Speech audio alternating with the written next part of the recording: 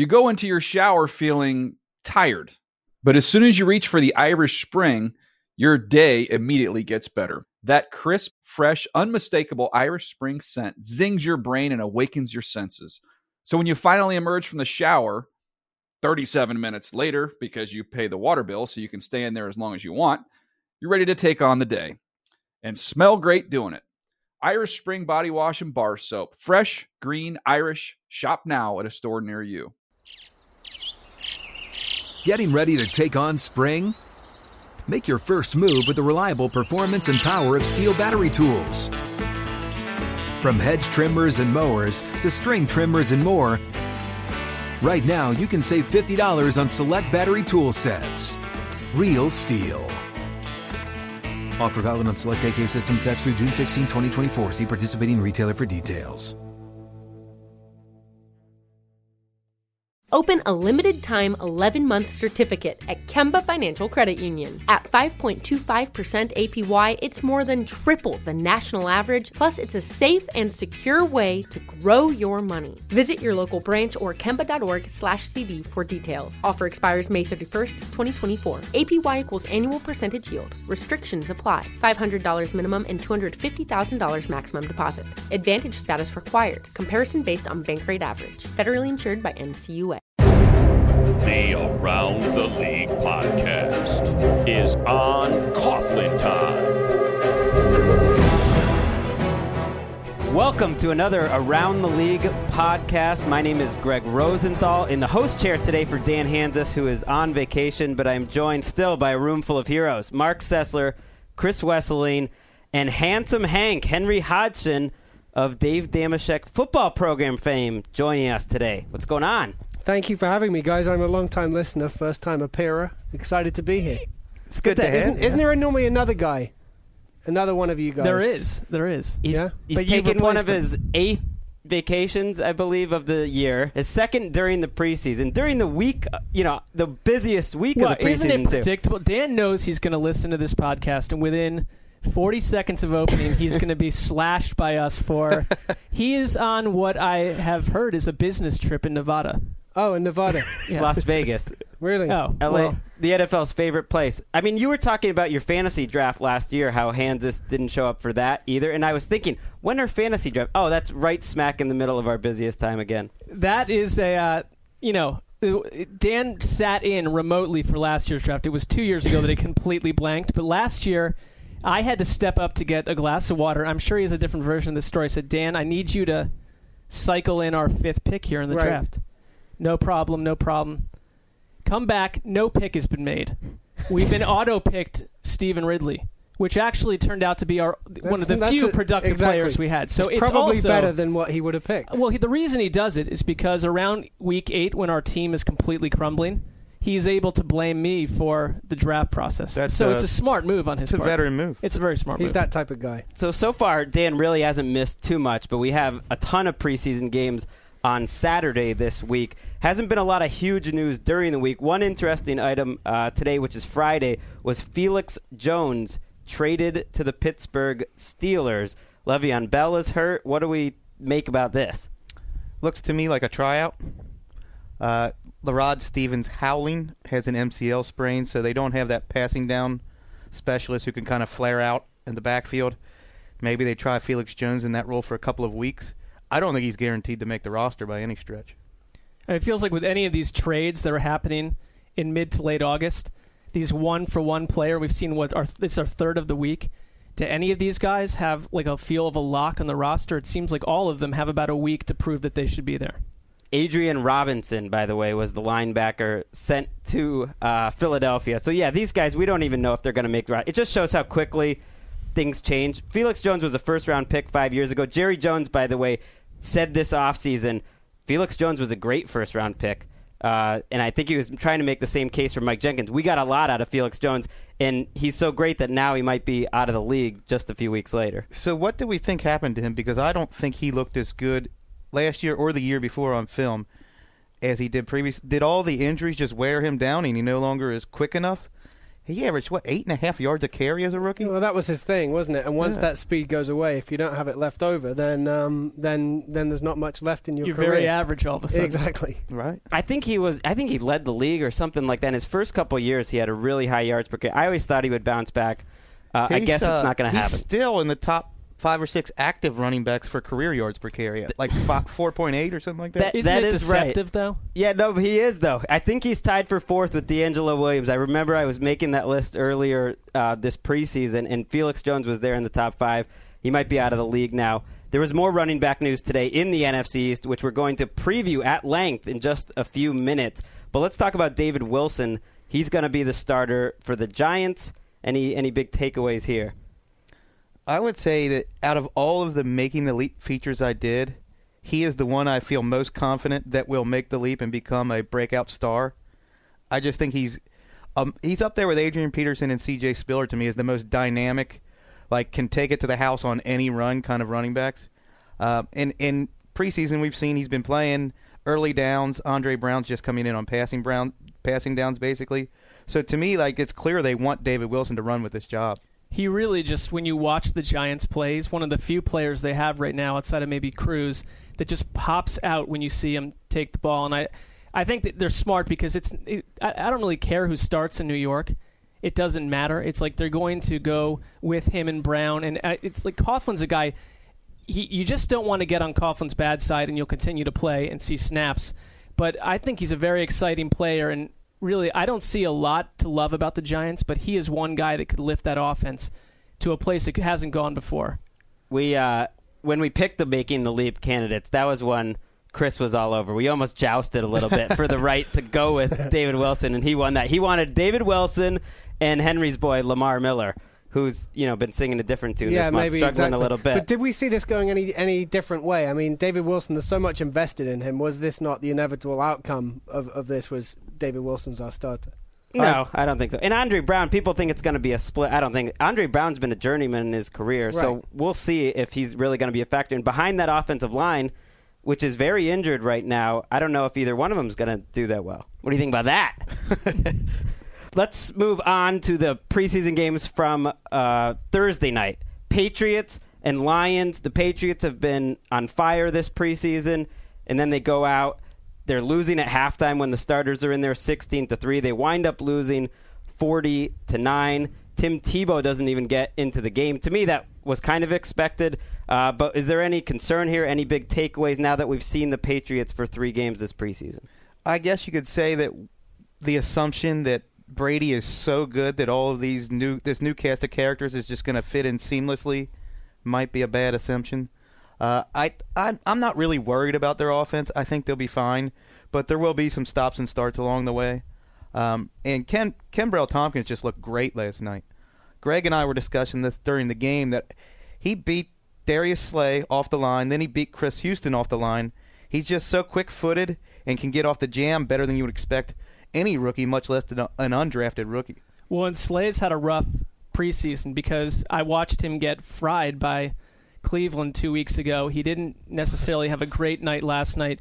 And I just think Tompkins is one reason. Every time people say, the preseason is a waste of my time, it's not real football. Well, to the coaches and especially some of these players, like it's not just the preseason games, but I look at Tompkins, it's like the whole offseason process has been slowly building him into what may be their best wide receiver this season. At least the guy that up through now has looked to be most in tune with Brady. He's been very productive, and I think it's an exciting guy for them to unearth out of completely nowhere. I think you're taking a shot at me when you're saying those people saying the preseason's Oh, I think worthless. that's what 95% of football fans I think that's what they say, isn't it? Hank feels differently. He's a big Dolphins fan for everyone out there listening that doesn't know. And he's living and dying with these preseason things. He's like, we're really going to learn what Ryan Tannehill and everything's about this week going into last week's game. Part of that is psychology for myself. Since I have to sit through most of them, I don't want to be sitting there thinking I don't want to be here.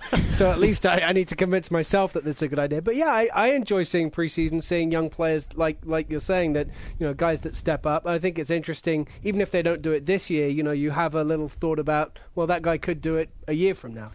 Hank, you might be interested to know that Greg Cosell absolutely raved about Tannehill's last game on his podcast. He had a great game. He used the word incredible 4 different times in one sequence of talking about Sounds Tannehill. like Greg Rosenthal. Yeah, I mean, the preseason's fun for guys like Kemba Tompkins. I mean, going into the preseason, we heard so many good things about this guy that he's going to wind up starting, even though he's an undrafted rookie from Cincinnati. And you're thinking, well, this can't really happen. This is crazy. But right now, watching him, I mean, he looks like a veteran. He looks ready to go. I still think the preseason, it reminds me of, there's no predictive value, though, I still think, in the preseason. I think that's fair. I mean, it's hard to say, oh, well, let's look what happened 2 weeks ago. Every team is using their offenses and defenses so differently, and Belichick especially. Invariably, Twitter was wondering last night, are the Patriots in trouble? And I just think, listen, we can take nothing that Bill Belichick does in August and draw from it a conclusion about where they're going to be 2 months from now. Right. I think it actually last night's game almost plays into Bill Belichick's lap because he's got something to rally his team around and get angry around and all that. I mean, as much as he said that it was disgraceful after the game, I think he was loving it. Now he has a chance to really tune that team up. My theory on the preseason is much like when we go to our office cafe, the Huddle, for lunch, and we get there, and hopefully no one there is listening to this podcast, and you get there, and sometimes there's no line at all, and you think it's going to be really quick, but it takes a while. Sometimes it's packed, and you think there's no way I'm getting this meal in 20 minutes, but it's right away. And so you can look at all these factors that are going on and try to figure out, is this going to take... But in the end, you know nothing, and you're just wasting brain cells trying to figure out ahead of time. So the Huddle is wonderful interesting analogy. Well, the Huddle is another operation. The Huddle as an entity has been lashed on podcasts NFL-wide because on Damashek, he's gone on it. And you know what? I'm going to say it. They deserve it because you can't go in there one day. No, listen, I enjoy the product to some degree, but I have ordered probably a grilled cheese and french fries 35 times. It has never looked the same, and it has never cost the same. And it never I'm tastes going on good. record as... Stop. I wasn't trying to kill good. it. I was just trying to say you can't really know what's going to happen before you go in. It's all... I'm going on record as pro Huddle. They do an excellent job. Very on my nice, feed. Wes. We'll move on. On the other side of that game, Reggie Bush got the ball a ton. The defensive line played well. The offense has been a little scattershot. Any big takeaways from the Lions this preseason? I have been calling the Bengals the best defensive line in the NFL, and I think the Lions might have them. Mm-hmm. I think Jason Jones was in the backfield on every play I watched last night. He was great last night. He's going to love playing with Sue and Fairley taking up double teams. Fairley's a beast. And he fits right in terms of talking trash. Jason Jones was, That was Willie Young, wasn't it? No, he did, but Jason Jones did as well. And another time, they all were getting in Brady's face, but Jason Jones had a couple plays where you mentioned he got in the backfield, and he was talking to Brady too. They really enjoyed crushing Tom Brady last night. They did, yeah. It's funny, watching that game and then the other game last night, the Panthers-Ravens game, and both of them, the team that won had almost nothing they could take away on offense that was particularly positive, but defensively they both had outstanding games. So was there any concern about Cam or Joe Flacco from that game? I'm concerned about Flacco early in the season. Right? I mean, Stokely was signed 12 days ago and was his go-to guy in key situations last night. That doesn't bode well. The one rookie who looked good to me was undrafted Marlon Brown out of Georgia, and Harbaugh has kind of raved about him throughout training camp. He's a tall guy with athleticism, and he looked to have a much better rapport with Joe Flacco than guys like Tandon Doss and Laquan Williams, who have been there for a couple of years now. And they made a point about Flacco during the game that, he couldn't have done this 3 years ago, but at this stage in his career, after what he's accomplished, he basically told certain coaches, I want this guy, this young guy, out on the field with me. I want to test different combinations of receivers. And that's smart because they're going to be doing that week after week, I think, as the regular season opens. I think if you just look at some facts with the Ravens, and you had said these facts going into the preseason, it would sound like they're in trouble. Number one, Brandon Stokely and Dallas Clark started their third preseason game. I mean, these are guys that no one in the league wanted. Number two, their number one draft pick and their number two draft pick, Matt Elam and Arthur Brown, are not starting. And Brown is behind Josh Bynes, who was an undrafted rookie a couple years ago. At least he's kind of come up in the system. Maybe he's going to be a really good player. But Elam is behind James Ahedebo, who's a journeyman. So those two things. And then number three, I guess, would just be that receiver battle that everyone was talking about. There really hasn't been any young guy to step up. Maybe it'll be Brown, but I think that from the preseason, that's some level of concern. Are you buying the Ravens, Handsome Hank? I'm not buying the Ravens, but only because I am buying the Bengals. So in that division, I think the Ravens are going to have a harder time than they maybe have in previous years. And can we talk about the Panthers for a second? Because obviously the defense last night was a revelation. I think that Kuechly in the defensive line is potentially special if the outside linebackers can stay healthy, which is a complete question mark years on end. But Cam Newton is not to be doubted. But Cam Newton's offensive coordinator, Mike Shula, I understand that it's vanilla time right now, and you're not going to show much. But I'm not convinced that he has much.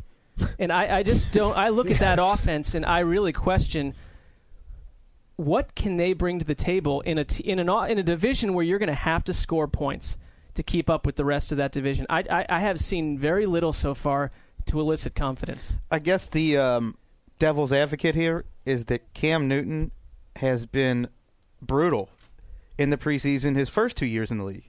It's true. I remember that rookie year. He was terrible. Yeah, I mean, he's been terrible. And then he comes into the regular season. He's got arguably the best 2-year start in the history of the NFL.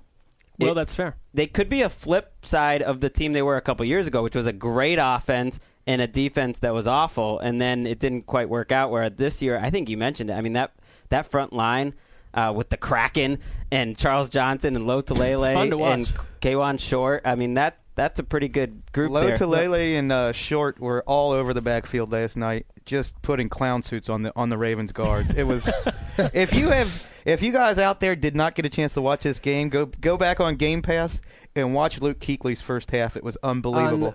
He looked like Urlacher. And it was a freaky game, and largely because of that play where he shot through the backfield and created that fumble. Incredible. You could watch that 12, 13 times in a row and not be done. Greg hopped on Instant Messenger and said, "Holy, did you see that play?" It looked like he was in fast forward. That he's going to be one of the most fun defensive players in the league. And Greg Cosell, who you mentioned earlier, said he thought he was the best middle linebacker in football by far in the second half of last season, and that kind of showed up that he's going to be a big star, and he's going to need to be, I think, because that offense has a lot of declining players or guys that haven't proved themselves. Steve Smith is their most reliable player. He's getting a little older. Greg Olson's good, and then after that, it's a lot of question marks. It amazes me that for it seems like forever, Steve Smith has been their outstanding receiver, and they've been looking for a number 2 receiver, and they still haven't managed to achieve that. That. I mean, that's incredible. Much less a number 3 receiver. I mean, they got Ted Ginn and Armani Edwards. It's ugly. Let's move on to a division where there's a lot of questionable teams. This is a division that Bruce Allen, the general manager of the Washington Redskins, said in a radio interview this week is the SEC of the NFL, and I'm talking about the NFC East, of course. First of all, what do we think of the NFC East as a whole, based off of that comment? There has been this blatant snobbery from the NFC East who think they are somehow head and shoulders above the rest of the NFL, and it just doesn't hold water.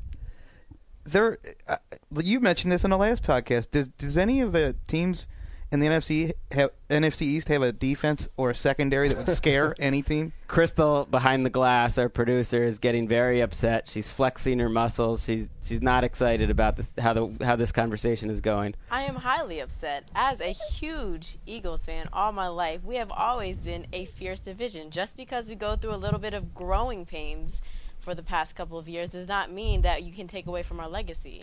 The Eagles were the best thing going in this division for about the last 10 to 15 years overall, but it's a pretty bad division. How many Super Bowls do they have to show for that? Why does that always get thrown in our face? It's 2 in 17 years? 2 in the last 17 years, but not only that, the Cowboys have 1 playoff win in that entire time. The Redskins, arguably one of the worst 3 or 4 franchises in the league over that time because they've had almost no success. And then the Eagles and the Giants obviously got their 2 Super Bowls. The NFC East, I do agree with the snobbery comment, and it reminds me of way back in 2000 when George Bush and Al Gore were running against each other, both trying to connect with the common man and the working man, both who came from enormous riches. And they described them as basically guys who were born on third base thinking they'd hit a triple. when they had just been... That's a great quote. Listen, this NFC East is what we grew up loving and watching as kids. Speak for yourself. Well, I'm just saying you have to admire the division for what it was during that great run. It is not that division today. Henry, as a fan from the UK that somehow fell in love with the NFL from there, was the NFC East...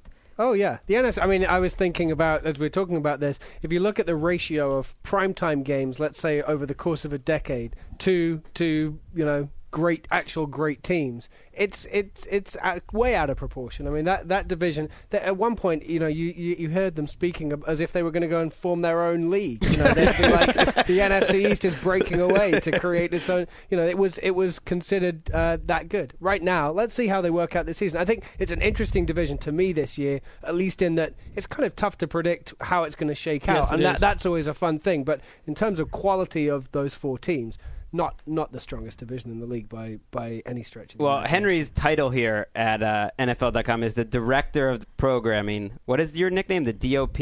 I don't give myself something nicknames. like that. Well, he really respects the numbers, and that's what the NFC East is kind of about. Even though you can, not enjoy the fact that the Redskins under Jim Zorn were on Sunday Night Football and Monday Night Football seemingly every week for no reason. The reason is because people watch. That's the truth. The best rated games are NFC East games.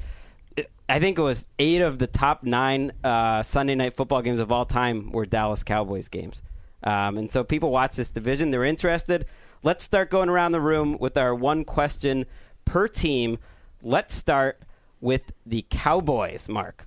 All right. I want to set this up because I believe this really tells us what we think about what Dallas accomplishes this season. We know Tony Romo's entrenched with that new contract. There's no question about them moving on from him. Will Jason Garrett be the head coach of this team next season? Wow. I'm picking the Cowboys to win the division, so I believe he will be. Spoiler alert. Not supposed to give that away. Sorry. I'm sure everybody was on the edge of their seats waiting for my pick on the NFC. I think I have confidence in him, but he's probably the one coach most on the hot seat entering the season, isn't he? Him and Ron Rivera. I mean, in the division for sure. Definitely in that division. Yeah. Do you think Jason Garrett's back? I don't want to spoil anything, but I may also be interested in the Cowboys potentially, theoretically, winning the NFC East. Interesting. So I have a feeling that he would be back in that situation, but I will also caveat it and hedge my bets by saying if they don't, I think honestly, if they don't, let's say, break 9 wins, I think he's done.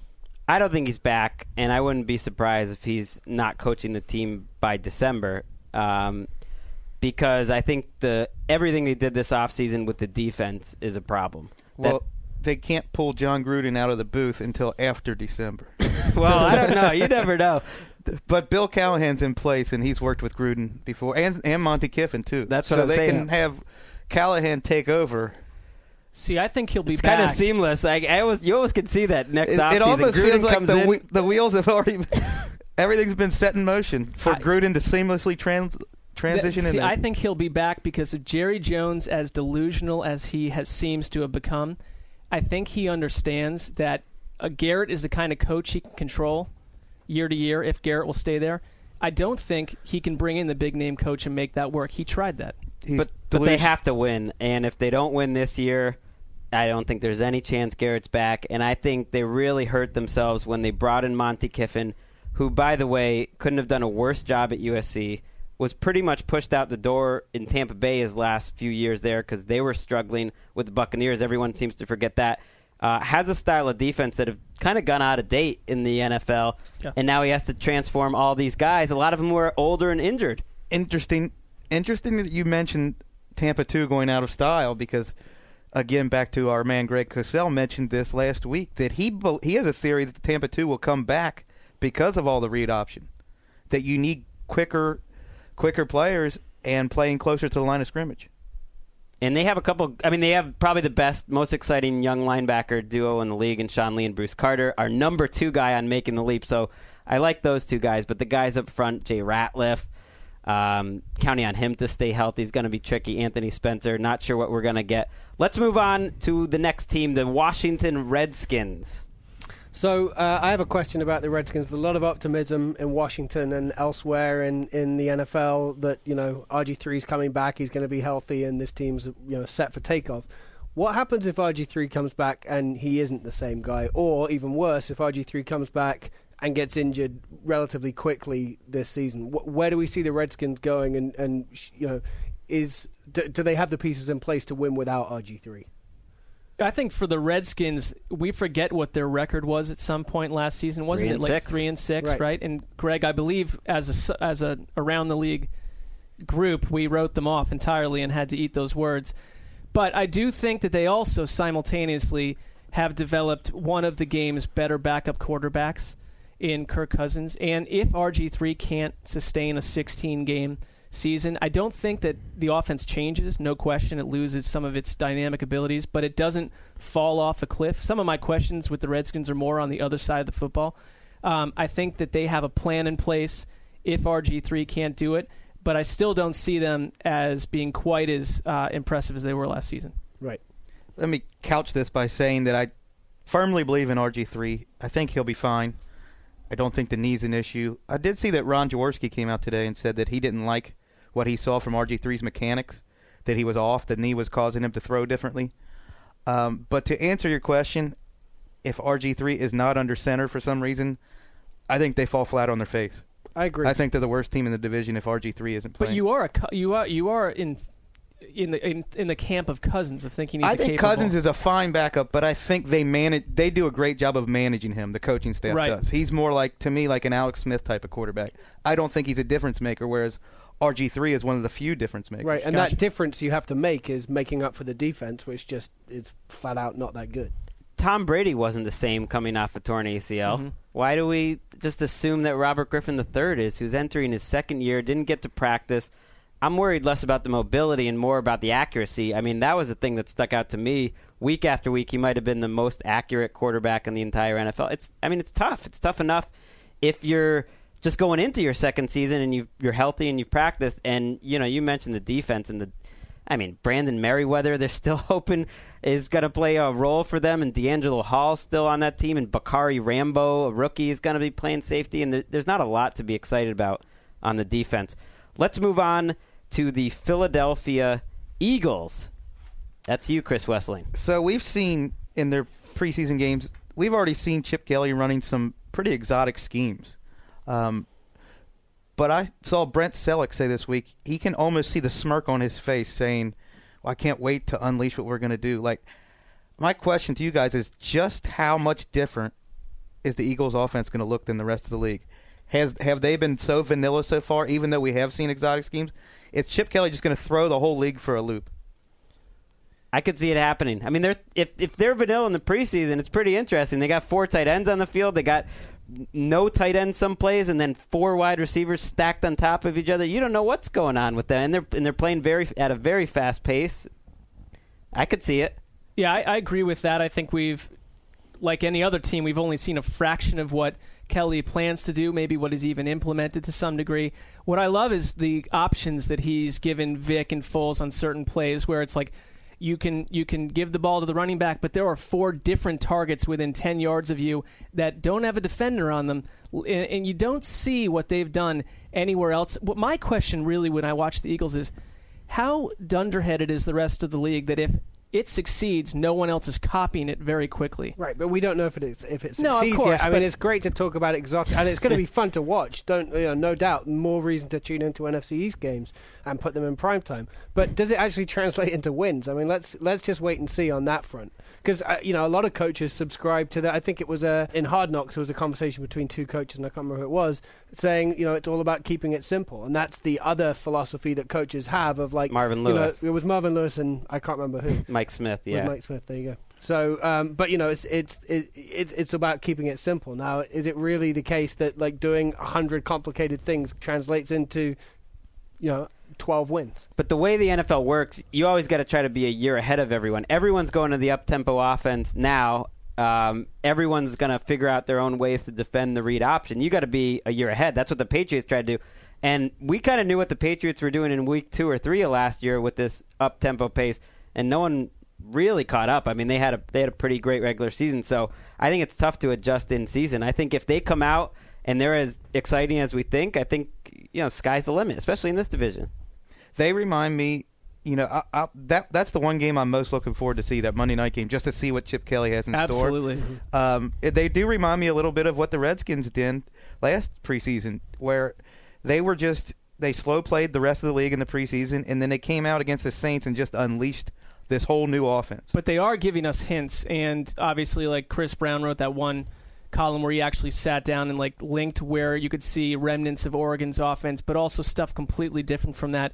And yeah, if that's just a hint of what we're going to get, then you're right. That opening game for the Eagles and Redskins is a doozy. It's multiple storyline. Everyone's going to go RG3, but I think the real football fans are going to see exactly what it is the Eagles do. And there's talent here. There's remnants of a team that was expected to be very good. I mean, Michael Vick in the right system. You have LaShawn McCoy, might be one of the best running backs in the league. I would certainly put him in the top 3, I would say. You have a top pick at tackle, Lane Johnson. You've got Jason Peters. I mean, Deshaun Jackson, who's had, from all accounts, the best training camp of his career. The question is the defense. Can anyone name the Eagles' defensive coordinator? Maybe I shouldn't do this. It's Billy Davis? Yeah, okay, good. See, we know what we're talking about here at Around the League. Well, will he be their defensive coordinator, 6 months from now? Totally different conversation. It's good to have a defensive boss named Billy. So not a lot of experience on their defense. There's a lot of experience on the Giants' defense in terms of the coaching. They have a lot of continuity. But my question is about the Giants' defense. And basically, do we think this Giants' defense is going to be a big liability? Yes. Well, it did. It was last year. It gave up, I think, the 31st most points in the league. Unless anything's changed. Justin Tuck said yesterday or the day before he believes they could have the number 1 defense in the NFL, which means they only have to get 30 places better.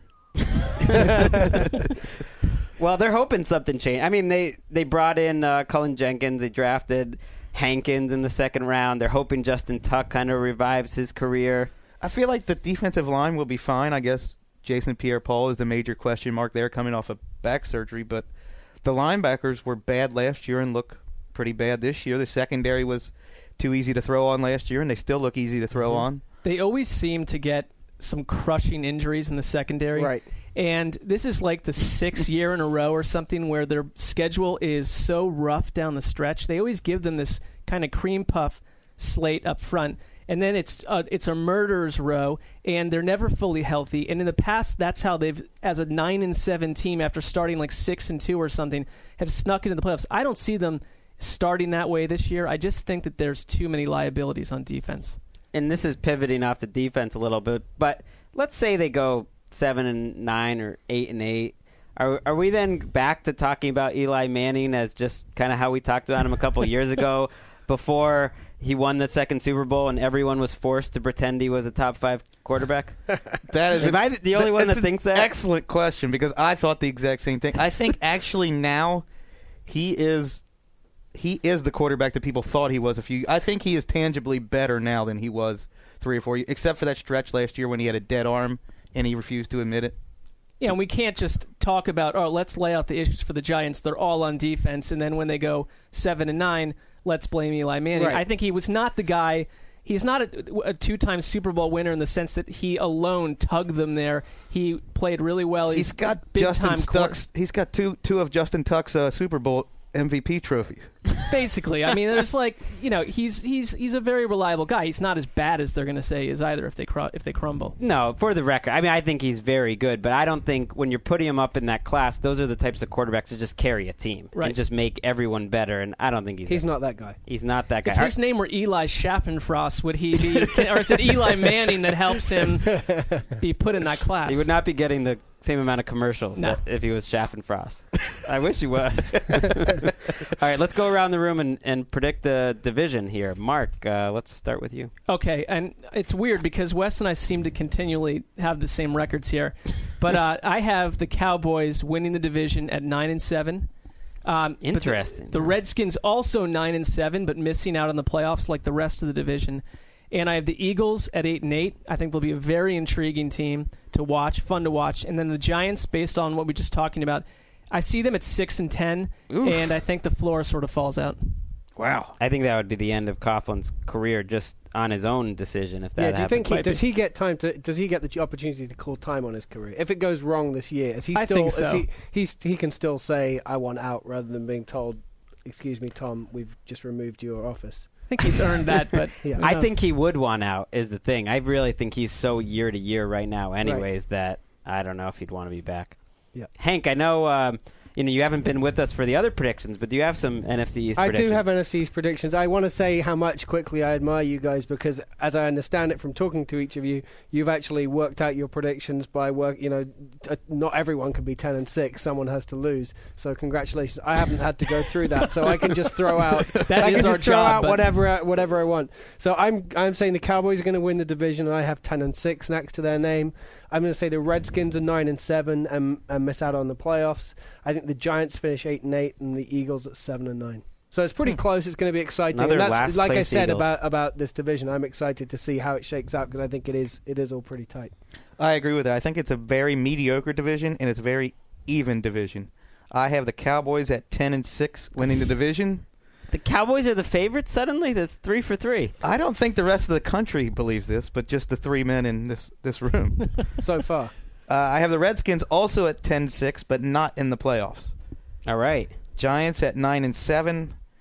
The Eagles bringing up the rear at 7-9. I believe the Eagles could easily finish first too. I just don't have any faith in their defense. All right. I did communicate with Dan this morning. He was just waking up at 1 in the afternoon, but he texted me his prediction so we would have him for the record. Redskins 10-6 from Dan, so he's the first person to have the Redskins repeating.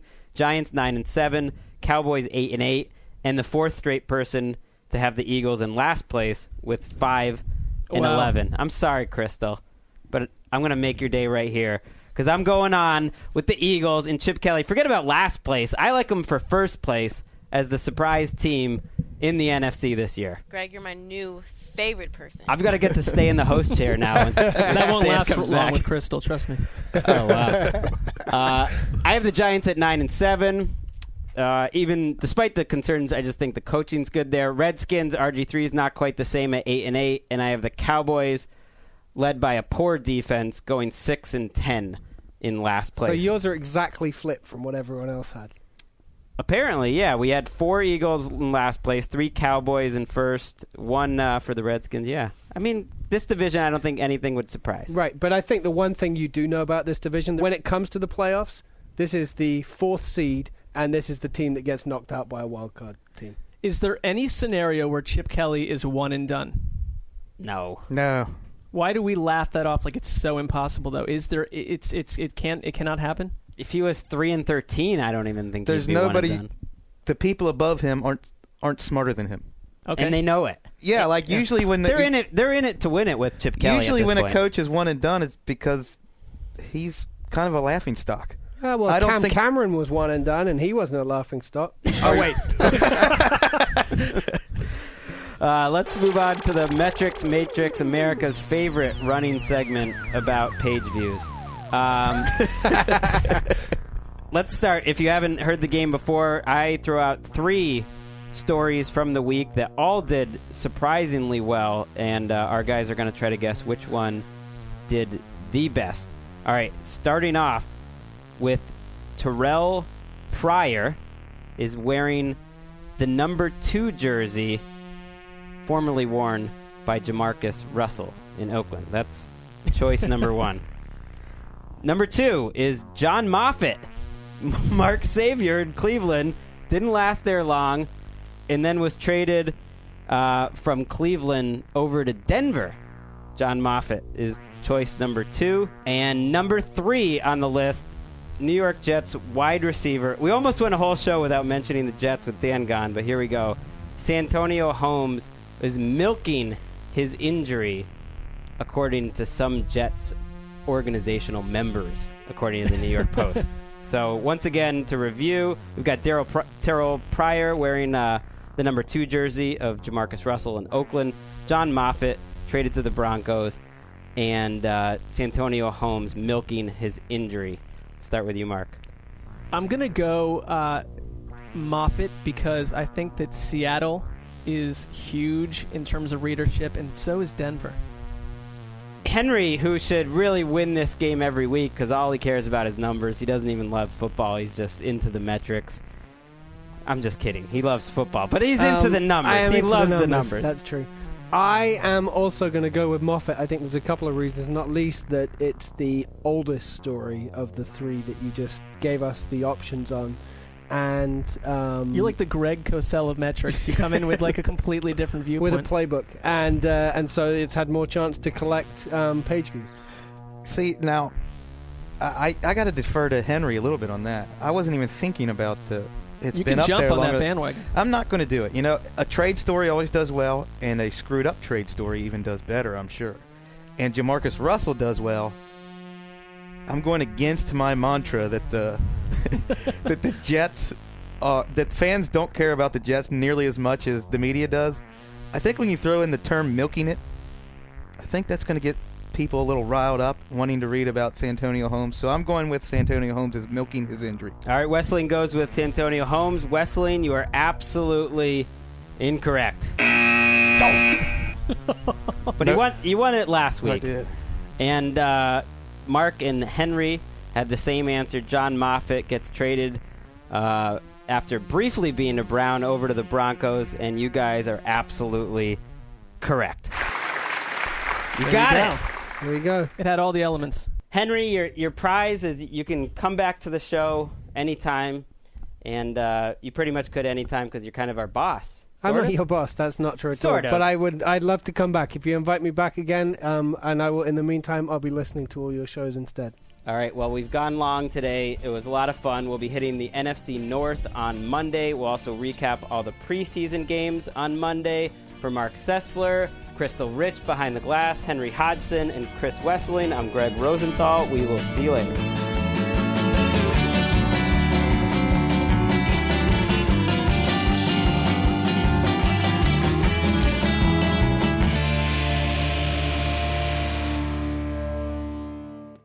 You go into your shower feeling tired, but as soon as you reach for the Irish Spring, your day immediately gets better. That crisp, fresh, unmistakable Irish Spring scent zings your brain and awakens your senses. So when you finally emerge from the shower 37 minutes later, because you pay the water bill so you can stay in there as long as you want, you're ready to take on the day and smell great doing it. Irish Spring Body Wash and Bar Soap. Fresh, green, Irish. Shop now at a store near you. Open a limited-time 11-month certificate at Kemba Financial Credit Union. At 5.25% APY, it's more than triple the national average, plus it's a safe and secure way to grow your money. Visit your local branch or kemba.org/CD for details. Offer expires May 31st, 2024. APY equals annual percentage yield. Restrictions apply. $500 minimum and $250,000 maximum deposit. Advantage status required. Comparison based on bank rate average. Federally insured by NCUA. I'm late for a very important date. Time is running out to score adult theme park tickets at child prices from Undercover Tourist. This summer, make your Walt Disney World vacation more affordable than ever. Escape into a place where magic has the power to transport you into stunning worlds and your favorite stories for less. Buy from Undercover Tourist, an authorized seller, and link to official Walt Disney World apps so you can add on Genie Plus and Lightning Lane upgrades easy. Book your adult theme park tickets at child prices with Undercover Tourist now and save. UndercoverTourist.com.